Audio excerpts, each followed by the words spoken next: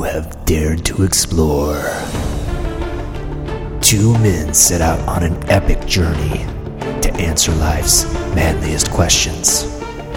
From the fortress of smoothitude in Lawrence, Kansas, it's the Gentlemint Podcast with Glenn Stansberry and Brian McKinney.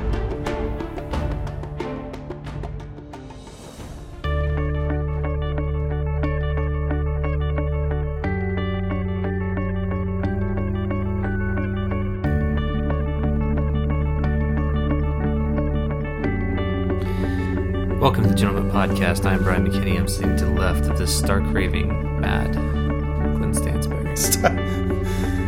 Yep, that's me. Glenn's gone cuckoo for Cocoa Puffs. Gone cuckoo for March Madness, Brian. Well, that's what I was getting at, actually. Oh, man, I saw your thunder. That's you, you're crazy over March Madness. It's the most wonderful 2 days of the year, Brian. Until my team loses. And then March can just, Well, there's always next March. There's always next March. That's right. I think I'm just going to quit everything if that happens. Reset. And do nothing for the next 8 months. That's kind of 10 months, 20 months until the next March comes around. It's funny. You were asking me the other day who was the national champion last year, and I could remember. Basically, because when KU loses, I stop caring. You mean every time? Every time, but every time in the last 100 years, except for 3 times. What? Okay, we're gonna play this game. No, So, wait, hang on. 100 years, we have a lot more championships than 3. Yeah. Yep. You know how UC Central Florida, they went undefeated, and they didn't get to play in the national championship game because Alabama did, and they won the national championship. Central Florida put a banner up that said that they were national champions. Does that sound familiar? Wait, but no, hang on. A game was actually played. So what Brian's referring to, for those not in the know, is that KU, we're probably going to cut this segment, I hope.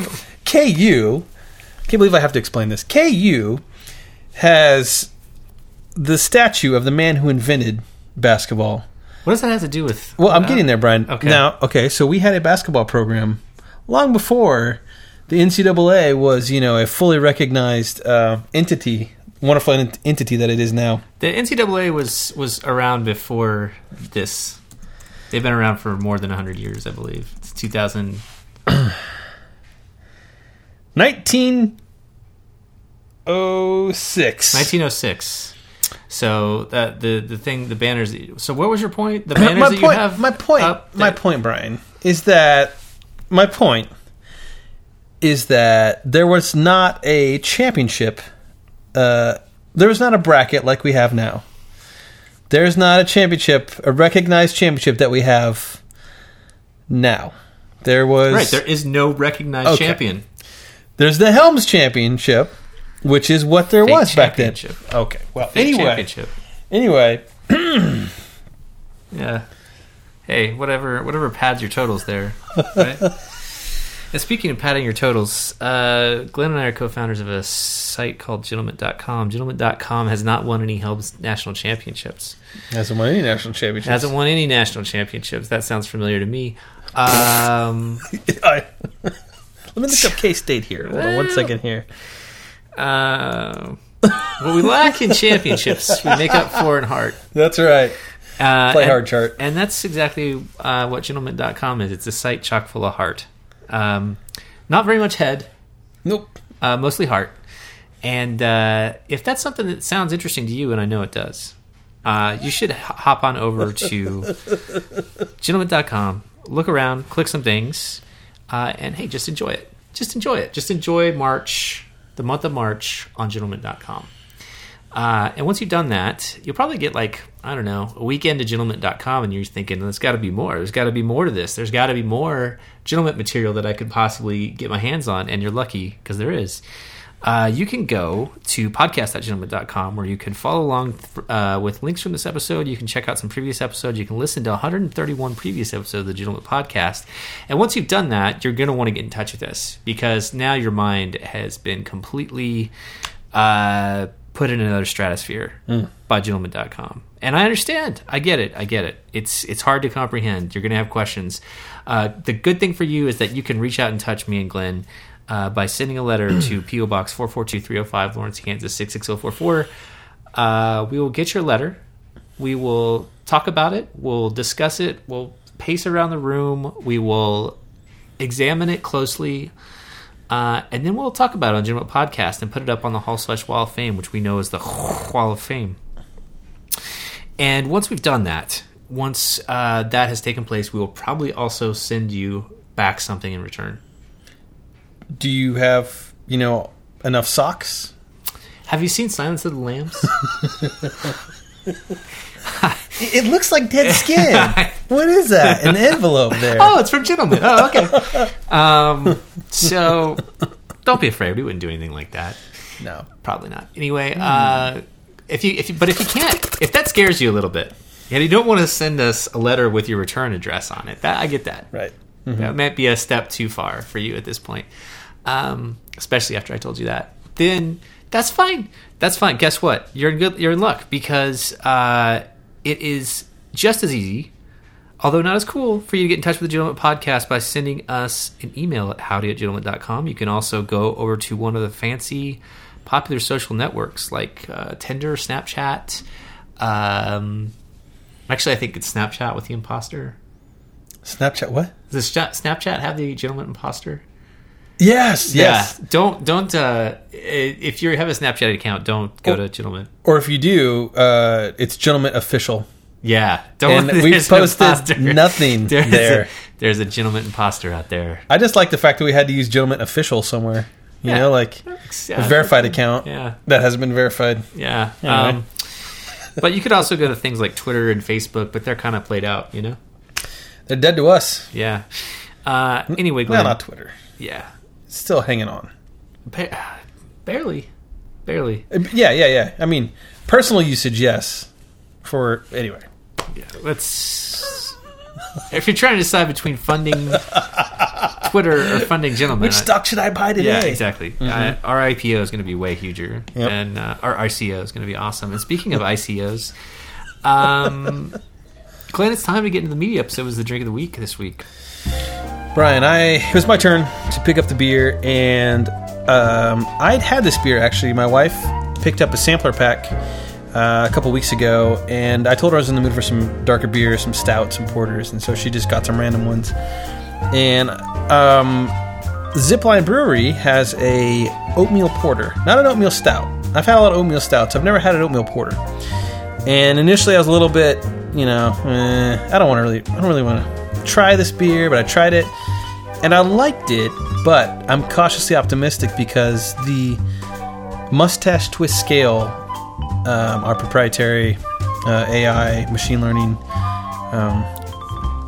Bitcoin, cryptocurrency based rating algorithm, blockchain algorithm for rating beers is brutal, and so I would like to put it through the official paces of the machine to get a full reading. I liked it at the time, so that's why I picked it out. So here the facts are these about the beer.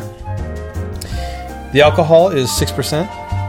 It's 36 IBUs, so a little bit higher, but it's a stouter, kind of heavier beer, so you can get away with it a little bit.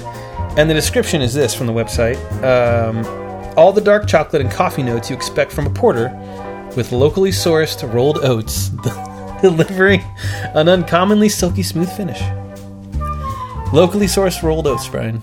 Now, another factoid about this brewery: it's based out of Lincoln, Nebraska, which is unequivocally Brian's favorite place in the Midwest. So, oh no! Now, see, I can see right now. I'm looking in Brian's eyes, and I can tell that he's already forming a preconceived notion what this beer is going to taste like, which is good because it won't matter because the Mustache Twist Scale levels the playing field. It does. It levels the ground. It really does. It's very impartial. It's highly impartial. I don't know if it's that impartial. So, anyway, the oatmeal porter. I think we should probably have gotten glasses beforehand, but we didn't. Oh, It should probably fine, but is it better with glasses? I mean, I had glasses, so I don't know. I guess we should probably get glasses then. Okay. Cool. Okay, we're back. We're back. We got glasses. We finally got glasses. We're good to go. Yeah. So let me pour this. Down here. Brian, while you're pouring that, I neglected to bring up something that's very important. It's a key component to our Mustache Twist Scale, and that is price. Oh yeah, right in the microphone there. The price of this beer is, I'm not sure, because I bought 4 individually packed beers because they didn't have a 6-pack. But the individuals were about $1.50 a piece, so that's $9 for a 6-pack, which makes me believe it's about $8.50. Yeah. So right around the average price for beer. Okay, I thought you were going to say, $12. This is like a $12. No, it's not, Brian. So the oatmeal porter. Cheers. Cheers.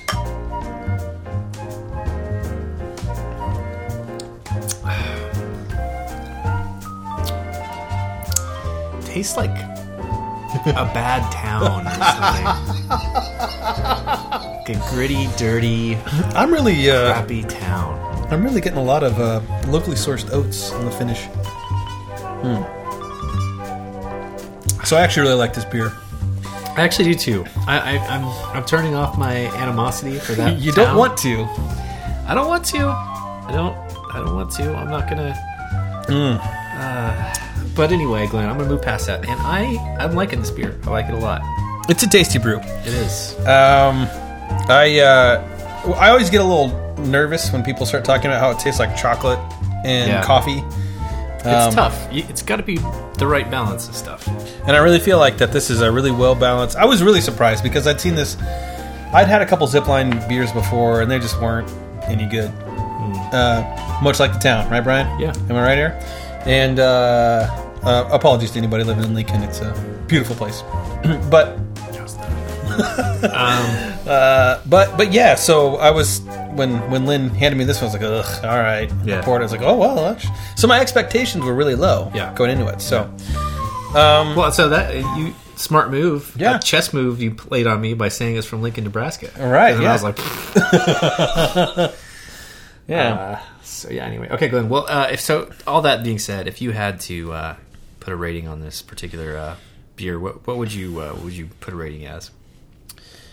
I think I would give this an 8.3. I was going to get an 8.4.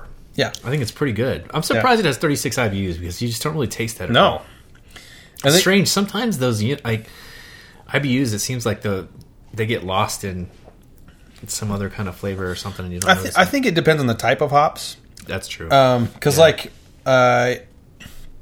for example, Cascade hops have like a real like grapefruity taste to it. So if they use those in here, we would definitely be tasting the. I remember when we were talking about that at our sommelier class that we were teaching. Yes. The beer sommelier class. Right. Yeah. By the way, if you want to join a beer sommelier class with Brian and I, it's only it's a lovely evening, $4.99.99. But pairings will be served. Yeah, there'll be some cheese from the local delicatessen known as Kroger. And we'll there's a. I think last session we pulled out a rare Anheuser-Busch. Yeah. It's a German beer. Augustus Busch beer. Cold filtered lager. Yeah, well, it was a roaring success too. I mean, it was sold out for months before it took place. What was there, like 600, 700 people there? Yeah. Whew. Yeah. That was tough. I had one of those wireless microphones pacing around there. The Countryman, Yeah. Yeah, it was hard counting all that money. But, a lot of that goes back into the product, right?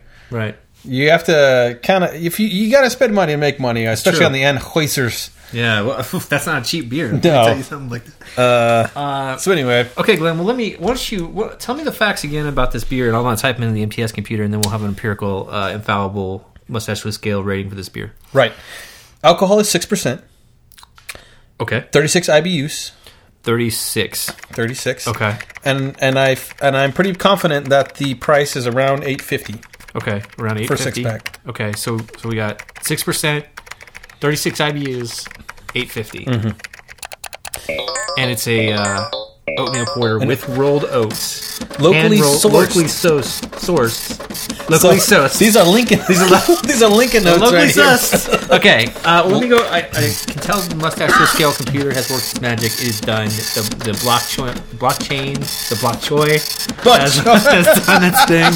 I'm just gonna go get the NTS computer print off, and then we'll know what the empirical Mustache Twist Scale computer twist. All right.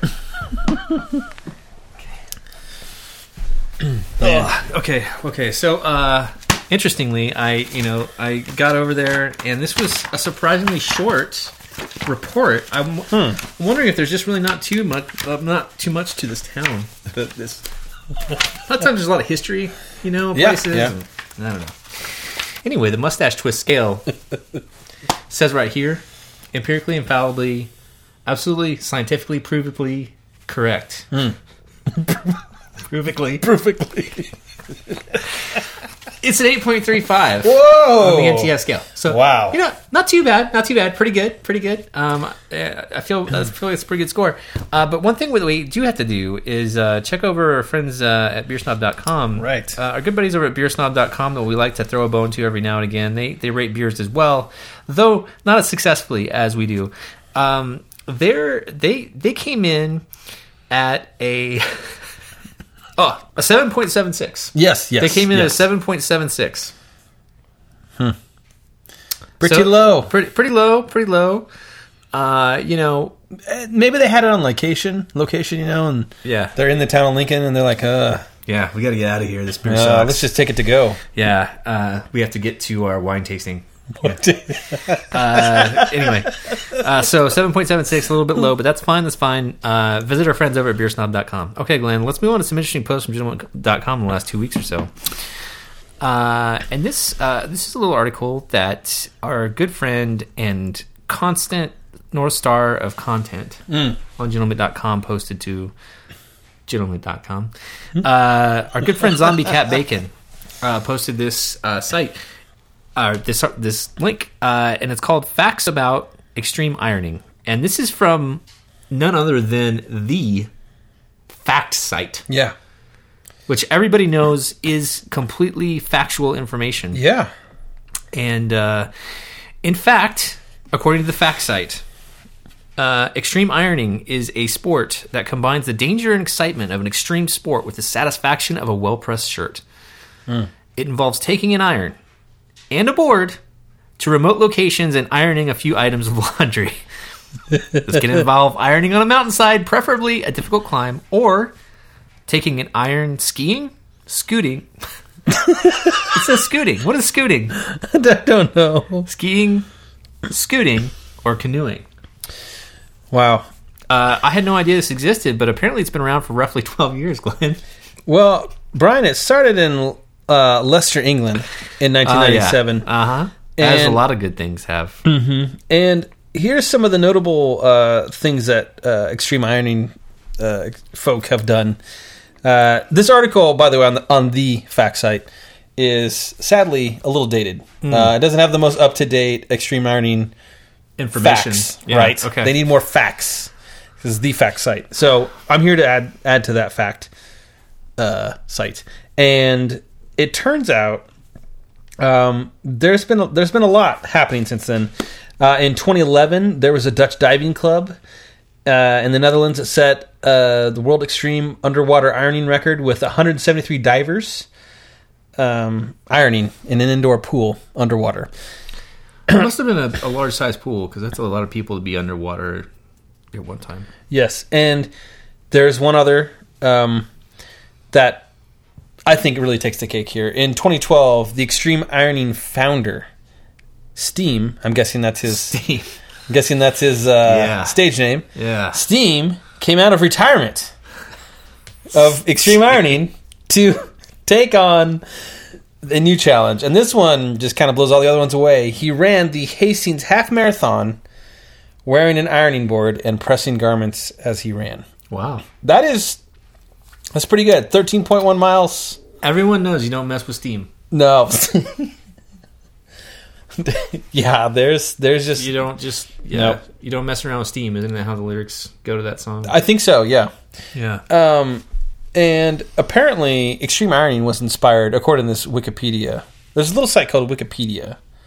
I've been getting some more information from there recently. I don't know if you can trust it, but apparently, extreme ironing was inspired by the extreme activity, extreme cello playing. So, a much more notable, kind of famous sport that everybody's heard of. Yeah, it's interesting. So initially, when I saw the site, Brian, the fact site talking about extreme ironing, I thought for sure this was fake news. It looks kind of like it. It did look very sketchy. But and it still does. Checked it. Yeah, we did. We checked 2 sources, so we're good. It's an elaborate hoax by some bots. If it isn't true, if it isn't true, so that's true. Okay, Glenn. Well, thanks to Zombie Cat Bacon for posting that. And what is next, Glenn? Brian, the next article is it touched me deeply. And I really want to, and I really want to thank the member who posted it. I feel like this is one of those members that goes underappreciated. Often, kind of behind the scenes guy, but every now and again, just awes us with something really poignant and uplifting. And that member is me, right? And this article is from the Irish Times. It's titled, Chuck Feeney, the Billionaire Who Gave It All Away. And the article is about, in fact, a philanthropist named Chuck Feeney who made $8 billion on the company that he co-founded, Duty Free Shoppers. I don't know much about this company, but he founded it in the 60s, and I'm assuming it has to deal with buying duty-free goods at airports and such. Maybe. Not a very creative name. Nope. If that's the... But it was the 60s, Yeah. Free love and all that. Anyway, free shopping. Duty free. Yeah, duty free. Anyway. Duty free love. Anyway, so he amassed a large amount of wealth in about 20 years. And he decided in 1984 that he and his wife, after they had accrued about $8 billion, they were going to fly to the Bahamas in duty-free fashion to avoid some tax scrutiny, tax scrutiny, Brian. This sounds really... when I was reading this, it sounds really shady. It's like he formed a tax shelter. It was him and his wife and his lawyer went to the Bahamas. Right. To rented a room in a small room in a hotel, signed a bunch of paperwork, and he flew out. Yeah.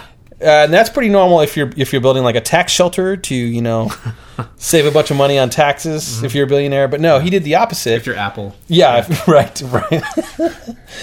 He, Mr. Feeney, I think he also played on Boy Meets World. Mr. Feeney signed those papers to give away his $8 billion and to create a foundation to give away. Exactly, and the foundation and the whole thing was done anonymously.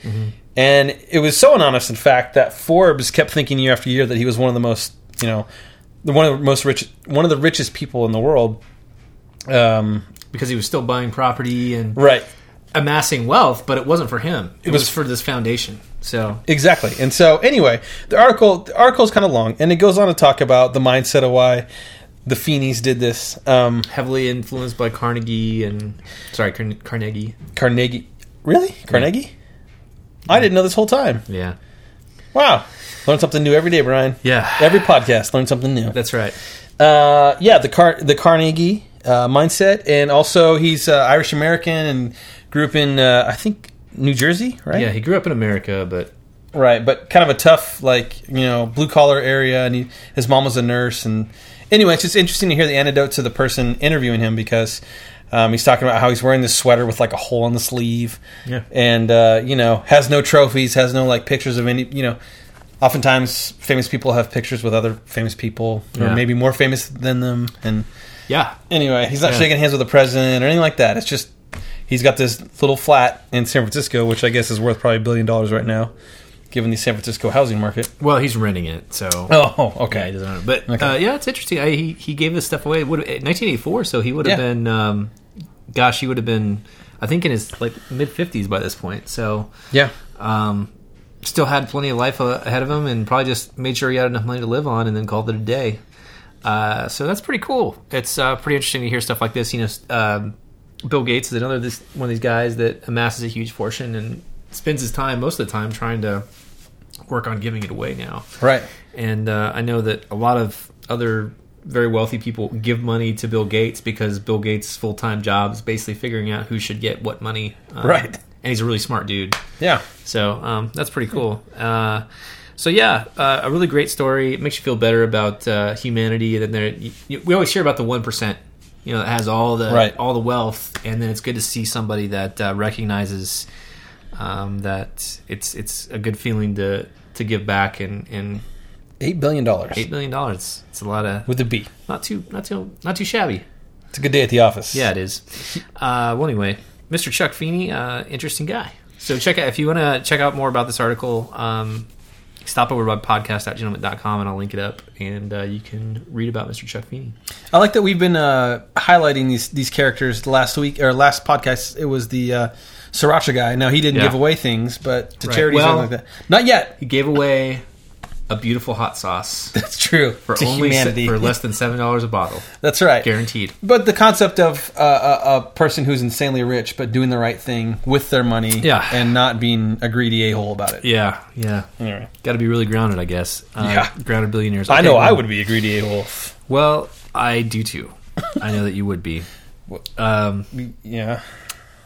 Okay, Glenn. Well, that brings us to one more for the road.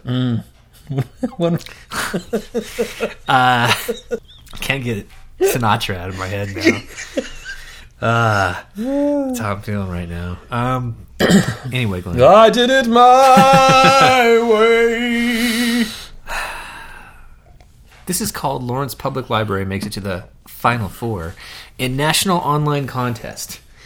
So we're in a lovely town called Lawrence, Kansas. And you and I right now are living in this lovely town called Lawrence, Kansas. Together. Well, we live in the same town. That's as far as we've gotten so far. Well, so far. Anyway, Lawrence Public Library this is hard to explain to people that don't live in Lawrence. We have this public library, and it used to be like a third of the size that it is. And now we as a community came together and invested in it, and it's a little strange because a lot of people say, well, libraries are going away and all this stuff. But it's not only about the books; it's also about there's lots of areas in the library for people to work and collaborate, and there's a recording studio in there. There's like an actual legit recording studio, a legit professional style recording studio. So they really thought outside the box on this thing and made it a wonderful library. Now, the books are awesome. I use it for books and stuff like that. But I know people that work there all the time, and all you have to do is use your library card to rent it. If you want to get in the recording studio, you just use your library card. So they've done a really good job of, making it a great community resource for creative people. There's some film stuff in there. There's sounds, art installations. Yeah, there's all kinds of stuff. So anyway, beautiful space. It's one of the best. I would say one of the best libraries in the country, maybe the world, maybe the world. And they're trying to win some contest here, and it's the quote unquote Final Four. And I was all into this, thinking, oh, this is great. They're on the finalists and the last four in the country for this top award for libraries. And it turns out it's just an online contest. Brian. That is not just it's won by people voting on it. Yep. And so anyway, which is smart. We should have thought of this. Yeah. To get people to, well, I don't know, what could they vote on, Brian? The best website in the world. Well, that's easy. I mean, that's true. That would not be a tough sell.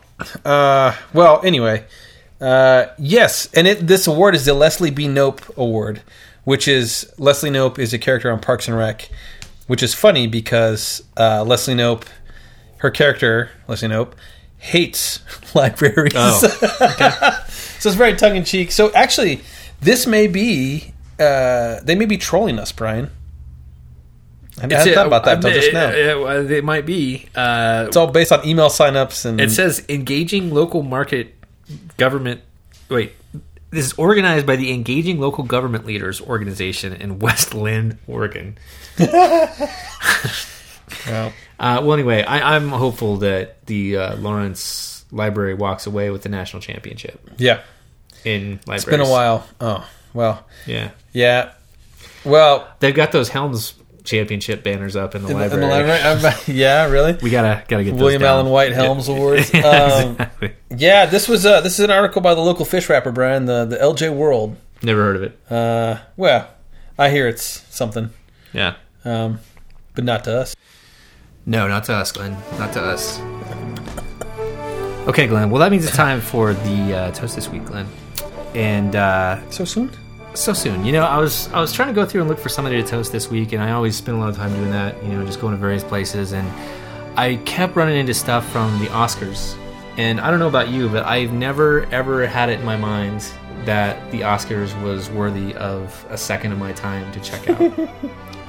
I think I've watched like 5 minutes of one. It seems like every year this comes around, and I go anywhere on the internet. I think I went to ESPN, and they were talking about the Oscars. It's like, I don't know. I don't understand the phenomenon. But I did find somebody that has nothing to do with the Oscars, except I do have a parallel that I wanted to draw between the two of them. And this guy is named Russ Solomon. And Russ Solomon is somebody you may or may not have heard of. But Russ Solomon is famous for starting the legendary Tower Records. And unfortunately, Mr. Solomon passed away at the ripe old age of 92. And the reason why I brought up the Oscars, actually, was because, according to his son, Michael Solomon, who told the Sacramento Bee on Monday, his father died of an apparent heart attack on Sunday evening while watching the Oscar Awards and enjoying a glass of whiskey. That's the way to go, Brian. I have to say, Glenn, if I'm 92 years old, that's right, and I'm sitting on my couch enjoying a enjoyable television program, it probably won't be the Oscars. But whose line is it anyway? Yeah, you know, Who Wants to Be a Millionaire? Right. Then I'm drinking a glass of whiskey. I'm 92 years old. I feel pretty good about that. I feel pretty good about it. So anyway, Mr. Solomon started Tower Records as an offshoot of his dad's drugstore, and he built it into a really iconic chain of record stores that you and I will remember. And younger generations probably won't recall because there's no more record stores anymore.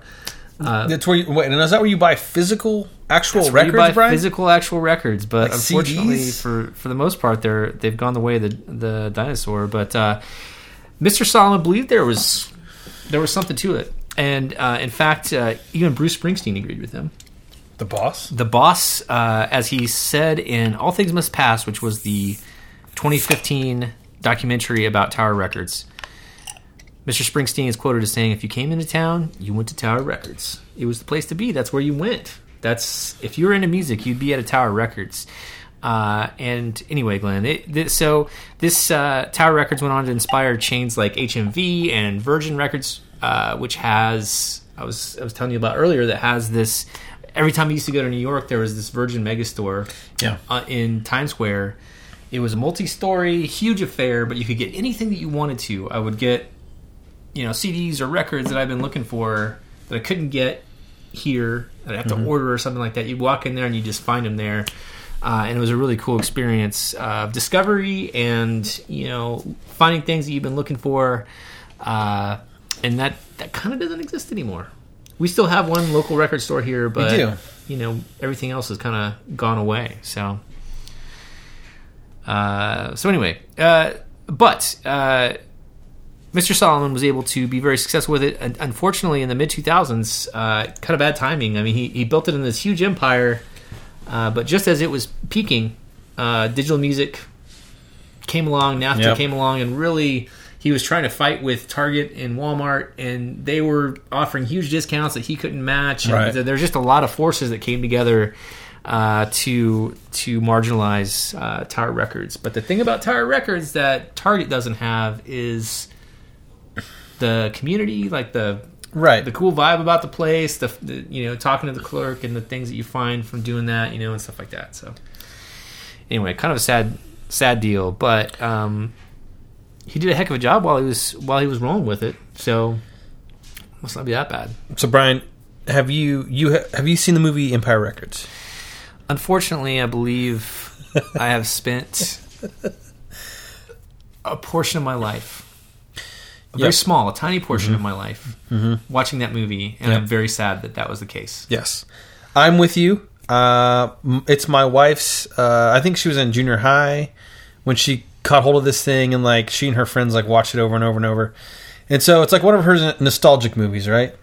And so I get that. Unfortunately, it's one of the movies that I have to every now and again have to suffer through. Right. But I always think of Tower Records. Poltergeist. Yeah. It's nostalgic. Yeah, for sure. Yeah. 6 years old. Anyway, so Empire Records was actually written by a former employee of Tower Records. Oh, interesting. Store number 166, Christown Mall in Phoenix, Arizona. Oh, wow. That's interesting. I had no idea. So, anyway, the basically they were... I'm looking at a Wikipedia article right now, but they're saying that that a lot of the anecdotes from the movie were related to the store, that's particular Tower Records in Arizona. And anyway, the store closed 10 years after the film was released. Probably because of the film and how terrible it was. I would blame the film. Yeah. Yeah. I still blame the film for lots of things. I mean, I've never... I stubbed my toe today and I was like, Tower Records! Empire Records. Empire Records! Yeah. Yeah, Liv Tyler. Man... we're really going down a rabbit trail now, but I have never been a fan of Renee Zellweger. Oh, right. I forgot that. Can't. Yeah, I forgot she was in that. I don't know what it is. I just have never. Anyway, I hope Renee. I know you're listening. Definitely. But huge fan. We love you. I'm a huge fan, but I don't like your movies, and I don't think you're very good at your job. Well, that's not true. I'm a big Jerry Maguire fan. I don't know. Actually, that's not true. All right. That was her one shining moment. Shut up. That's a hell of a movie. You had me at hello. Yeah. Yeah, Glenn. Come on. Wow. Renee, look, I'm appalled by this, just like you are. Show me the money. This is shocking to me. Show me the records. Anyway, Glenn, let's talk about Russ Solomon. Yeah. Anyway, enough about Renee Zellweger. Yes. I would like to toast Mr. Russ Solomon. To Russ, a legendary, a visionary. A legendary visionary. Okay, Glenn. Well, that means it is time for the hot button topic. And this week, Glenn, there in the news lately. There's been a little bit of an FBI investigation relating to college basketball. Apparently, some of the most well-known programs that have gotten top recruits in the last 3 years are on federal documents and wiretaps of paying players. It's getting ugly. It's getting ugly. It's getting ugly out there. But the NBA has stepped in and said, okay, guys, we got this. We're going to get rid of this one-and-done rule, this stinking one-and-done rule that's just so unfair to athletes, to student athletes, to athletes, not student athletes, to athletes in general. It's very unfair. Terrible rule, and we're going to get rid of it. And we got the plan on how to deal with it, Glenn. Yeah. So, one-and-done rule, is it a good thing or a bad thing? Well, Brian, one-and-done rule. Where do I begin? Look, it's the NBA's prerogative to say what age the players should come up at, right? If they say, you can't be 18, that's fine. I think it's un-American, but that's fine. But that said, Brian, I feel like the one-and-done rule... I feel like the one-and-done rule is important to the very fabric of college athletics because... you just can't take that talent away from the college game, Brian. Oh, right. Mm-hmm. It would diminish the madness of March. Well, yes, Brian. I feel like there's a lot, and plus, why would you deprive these college athletes from a year of being a scholar, right? Scholarly pursuits, learning about themselves, learning about culture. Right. Right. You know, it's an important time. It is an important. It's a formative time in a young man's life. Yeah. And I feel like the NBA trying to take that away is just. Yeah. Well, I'm just not on board with that. Well, Glenn, you're wrong. The one and done rule has to go. It has to go. Oh. It's got to go. It's got to go. Look, these agents and shoe companies are colluding to pay these players. I mean, this is how far we've come, where this beautiful game, amateur college basketball is getting tainted by these companies that are coming in and paying some players. Some schools are getting a little bit of a edge, an unfair edge on other schools. And look, here's the thing. If they want to be pro, they should just go pro. They shouldn't have to go through a year of college basketball before they go to the NBA. I mean, look, we're depriving these kids of a full year of NBA salary. You know what I mean? Like, some of the most elite players are losing out on a lot of money because of this rule. What if they go to college and they get injured? Well, for a year. What if they get injured and then they can't go make that contract? Well, I would say that they could have gone to Europe to play professionally because they allow underage players there. Let me tell you a little story, Brian, of a KU basketball player named Sviatoslav Mikhailuk, who goes by the name of Svi. Svi for short, Svi for three, because he's a prolific three-point shooter. And prolific in attempts? And prolific in percentage, Brian. Oh, okay. I actually do think he shoots 45, something like that. Anyway, regardless, Sviatoslav Glenn makes up facts sometimes. Foregoes the European basketball professional league. What do they call European basketball league. To come to to play for a Hall of Fame coach. Right. At a university that started the game of basketball. Didn't start the game of basketball. With the founder of basketball coaching at the university. The guy who started basketball coached the... Look, Brian, you can shake your head. This is a fact.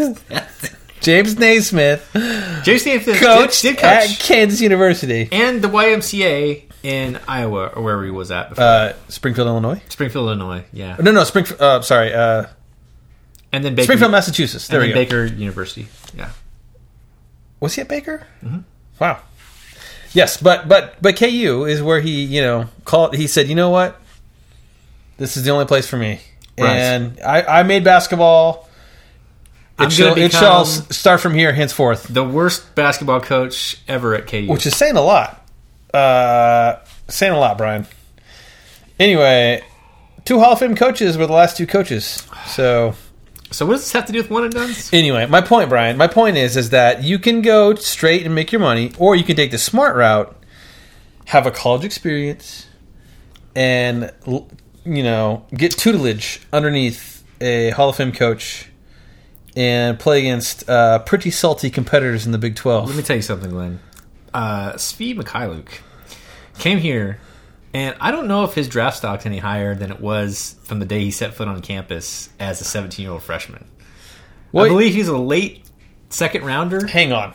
A late second rounder, and I think he was getting projected as a fringe second rounder when he came to KU. He came here as a 16-year-old kid. He had to learn. He's getting younger already. Yeah. My point, Brian, is that the NBA cannot dictate. They can't be depriving college athletes. Plus, they're selling a dream, Brian. There's only a handful. How many? What's the odds of a basketball player making the NBA? It's like getting struck by lightning twice. Not once. Twice. Yeah, that's true. 1 in 500. That's true, Glenn. That's very true. Yeah. Well, I have to say, I am just sick over. I'm just heartsick over this beautiful sport that my beloved university, Kansas State, has been a huge part of over the years. Huge part. Certainly has. Has had a storied basketball tradition of its own.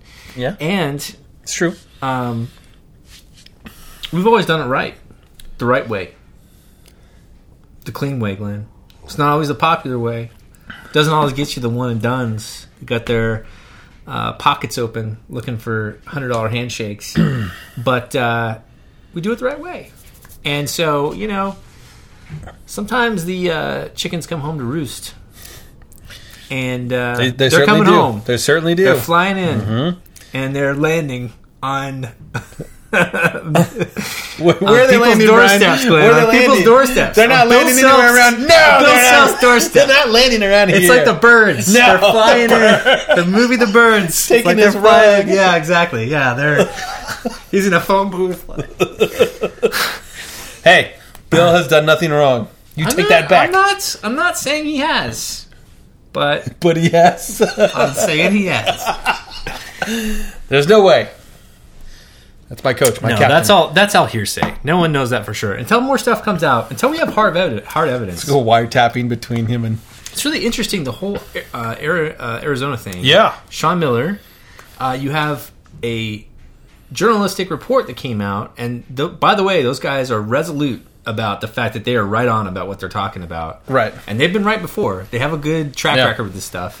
And then you have Sean Miller coming out saying, I absolutely didn't do any of this stuff. So it's like, who's going to come out to be right here? Somebody's going to have to... There's a reckoning. Yeah. Somebody's telling the truth. I'm pretty sure if I was Sean Miller, though, and be like, you know what, guys? Yeah, I did it. No, but... I mean, that's true. Yeah, but I guess if there's a wiretap, like, that's pretty irrefutable. It's pretty tough to come out and say, I didn't do any of this stuff. And then have a recording come out where you're like, yeah, pay him the money. You know? Yeah, this is Sean Miller, M-I-L-L-E-R. My bank account is 371. No, the one in Zurich. Yeah. Yeah, I mean, it's not like there's a weird, obscure paper trail between coaches and everything. Right. With him, it's a wiretap. Yeah. Like, his voice recorded telling someone to pay them $100,000. Yeah. I don't know.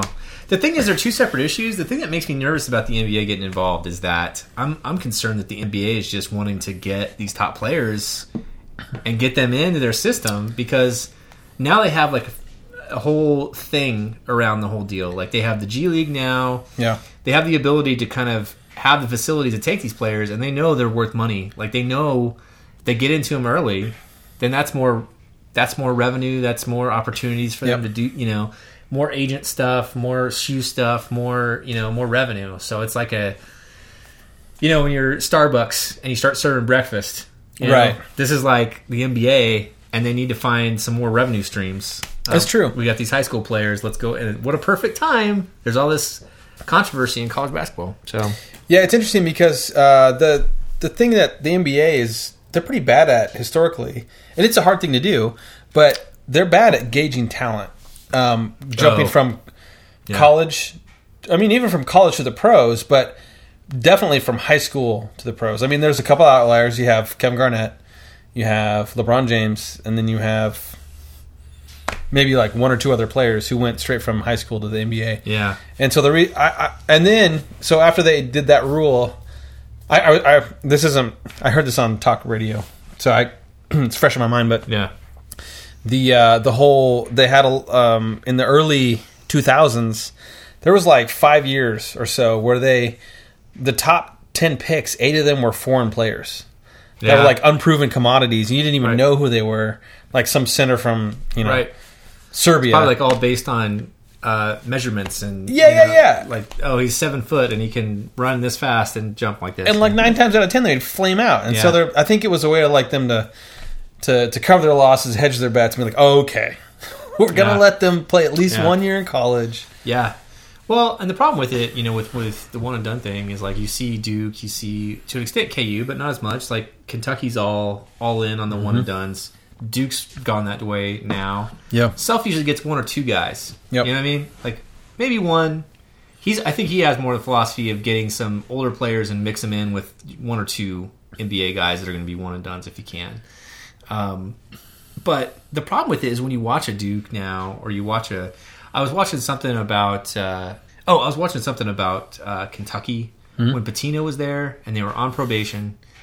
And Duke, like, I didn't realize this, but that classic Christian Laettner shot, last second one, was a victory over Duke or over Kentucky in the tournament. And they were that close to beating Duke that year. It was down to 2 seconds. Leitner beats them. But you always see the shot, and you don't think about who the other team is. Well, it's Kentucky. Mm-hmm.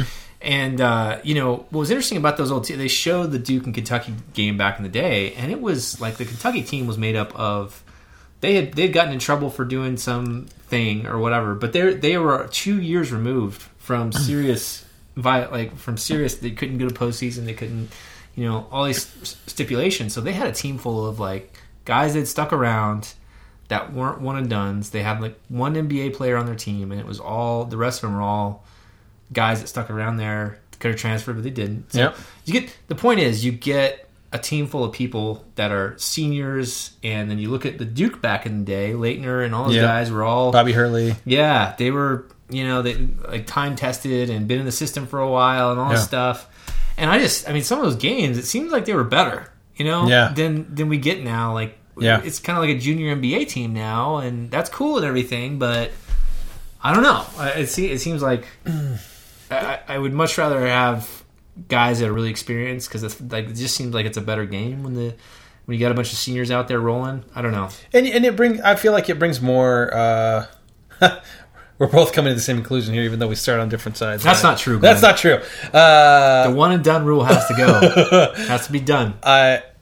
I don't know. When you have 4 years to like learn about somebody and like watch them for 4 years, like you become so attached to them. Big fans of them. Yeah, like Frank Mason last year. Like, it was great. It was just like, oh man, I missed that guy so much, and just watching him grow and improve. I don't know. Yeah. It's just part of the sport, I think, that you lose when you have guys that are there because they have to be there. Yeah, it's true. Yeah. So, which is why I'm for having the one and done. The one and done rule. Right. Okay. Well, we'll have to agree to disagree this time, Glenn. But anyway, that's fine. You can have your opinion. I'll have mine, and we'll address a different issue next time. Okay. Yeah. We'll have to agree to disagree on this one. We'll probably on opposite side of that one, too. That could be. Point, counterpoint. Mm-hmm. Me and Glenn. It's like crossfire. Yeah. Okay, Glenn. Well, speaking of basketball, for the final segment, it's March Madness. Oh, man. It's time for questions from the Gentlemint mailbag, Glenn. And this week, look, it's championship week. This is Big 12 tournament time for you and me. Mm-hmm. At wherever everybody else is, I'm sure you got Pac-10. Pac-10, SEC. Whack. The WAC. Conference USA. Big East. I'm a big UTSA fan. But right. Anyway, the point is, Glenn, we're in Big 12 country here. Yeah. And we've got a Big 12 tournament going on here right now, as we speak. Yep. A stone's throw away in beautiful Kansas City. Beautiful Kansas City at Sprint Center. Missouri. Ugly Kansas City, Missouri. Anyway, Glenn, so my question for you is, what's your prognostication on the Big 12 tournament? This is interesting because the Big 12 nationally, and I think most people agree, from top to bottom is seen as the most balanced conference. Maybe not the best conference. Right. But analytically, from top to bottom, the teams are very close. So basically anyone can win this tournament. That's true. I think as of earlier in the week, Joey Buckets. Joey Brackets. Joey Buckets was Joe McDermott, right? Or who am I thinking of? Not Joe McDermott. Which was Creighton kid? Greg, Bob. Anyway, Joey Brackets has, is it nine teams? 8. 8 teams. 8 teams. 8 of the 10 teams. 80% of the conference. Yeah. If it ended on Tuesday. Yeah. But here's the thing. Early in the week. It could be 9. It could be 7. Because if one of the teams in the first day goes on a run. Yep. Oklahoma State goes on a run. Like tonight. Yeah, Oklahoma State goes on a run. Then, Texas goes on a run. Right. Then, right. Who knows? They could make the tournament, and so it's crazy. So are you asking me who my pick is to win it all? Win the whole shebang, the Big 12. Look, for me, I don't care about the big dance. I think the big dance is in Kansas City, Missouri. All right? And it's between 8 teams, right? No, everybody goes. Everybody plays.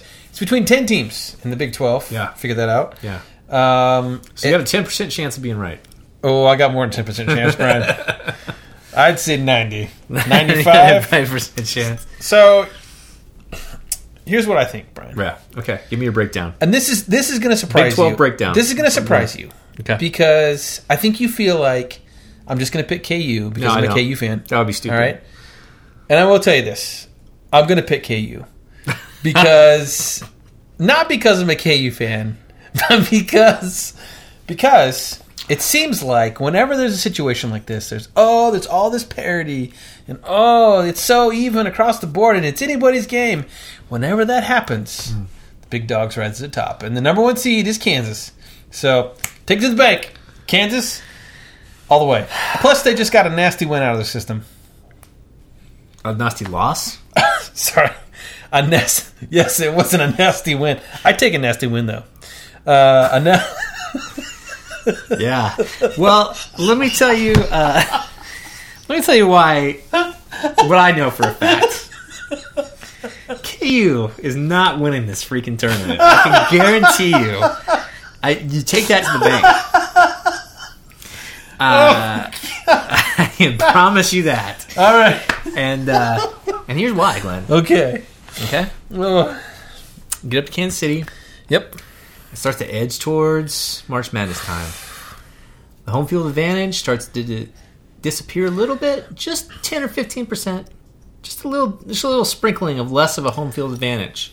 And things get a little scary. Iowa State. Because they travel well. When the tournaments start happening and you're not getting the calls and things start going against your way, people get a little freaked. So what's going to happen? K-State's going to win the first round. They're going to play KU. They're going to beat KU. Okay. This is not. Sorry, that would be the. I don't know what the name of it is. It's because KU and K-State are both have a bye for the first day. Yep. So second day, K-State plays TCU. KU plays whoever wins the 9-10 game. So Oklahoma State or Oklahoma. I believe. Yeah. So. Ooh. In-state showdown. KU's going to play Oklahoma State. KU's going to beat Oklahoma State because Oklahoma State swept them during the year, right? K-State's going to win. We're going to play KU. We're going to beat KU because KU swept us during the year. Okay. We're going to get to the Big 12 championship, but we're not going to win. Okay. Okay? Who's going to win, Brian? Who's going to win? I'm glad you asked, Glenn.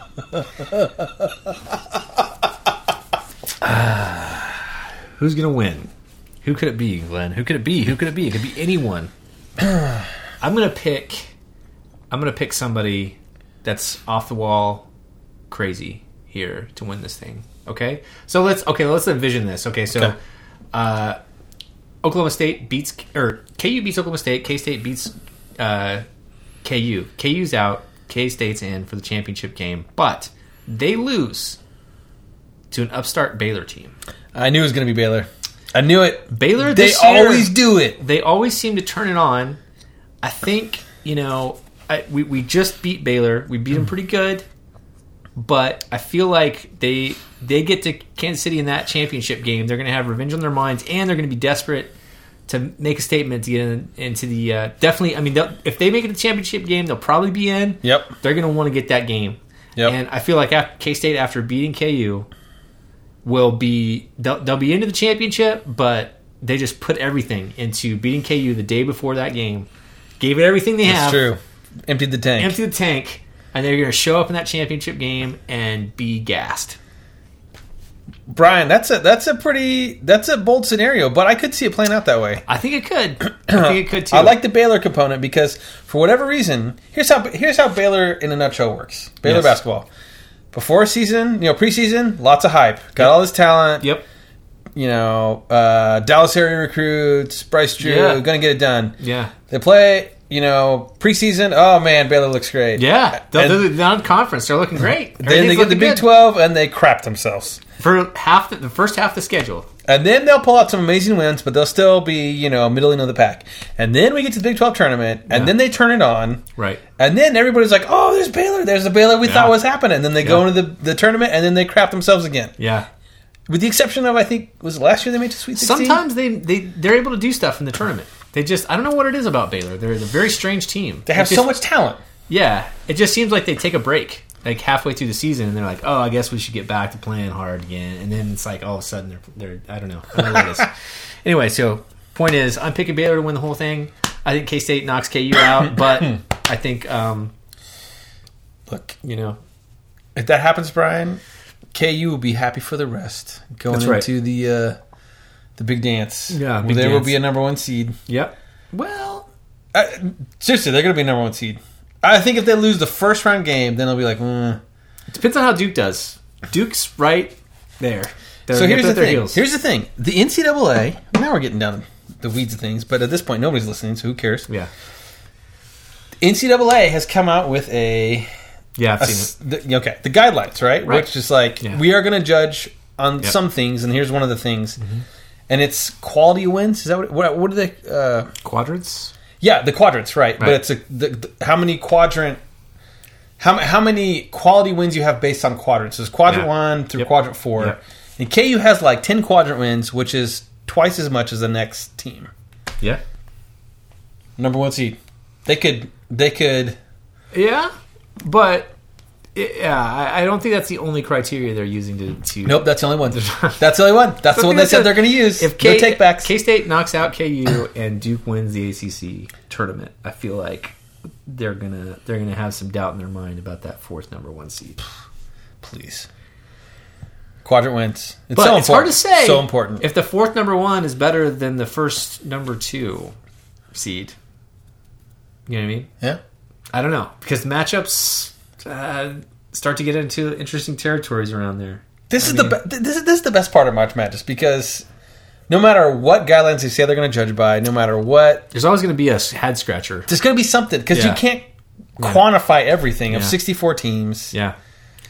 Well, it's so arbitrary. What's interesting is, let's see. Okay, so Missouri's projected as an 8-9 right now, and Michael Porter Jr. Yeah, and that would be against the number 1 seed. So if they stick Missouri against Kansas as the number 1, the 8-9 game, Missouri, and then against the 1 seed in the second round, and Michael Porter Jr. comes roaring back. I'm not worried. KU already beat Missouri already once this preseason, so it's a close game. Well, preseason. It was preseason. Well, we're gonna see what happens. Glenn. Close only wins in hand grenades and horseshoes, Brian. That's true, Glenn. Okay, well, we'll report back on the Big 12 tournament, because no one will know what happened unless we tell them. That's right. And nobody's going to know because they haven't listened this far in the episode. Exactly. Okay, Glenn. Well, once we renew this podcast in 2 weeks, March Madness will have already begun. We'll be in the thick of it. If I'm mopey, if I'm forlorn, we know KU lost early. That's right. But I can guarantee that I will be unmopey and unforlorn. We'll find out about that. Okay, Glenn. Well, I am Brian McKinney. I'm Glenn Stansbury. Thank you guys for listening to episode 132. We will see you in 2 weeks for episode number 133 and for more March Madness. Adios, muchachos.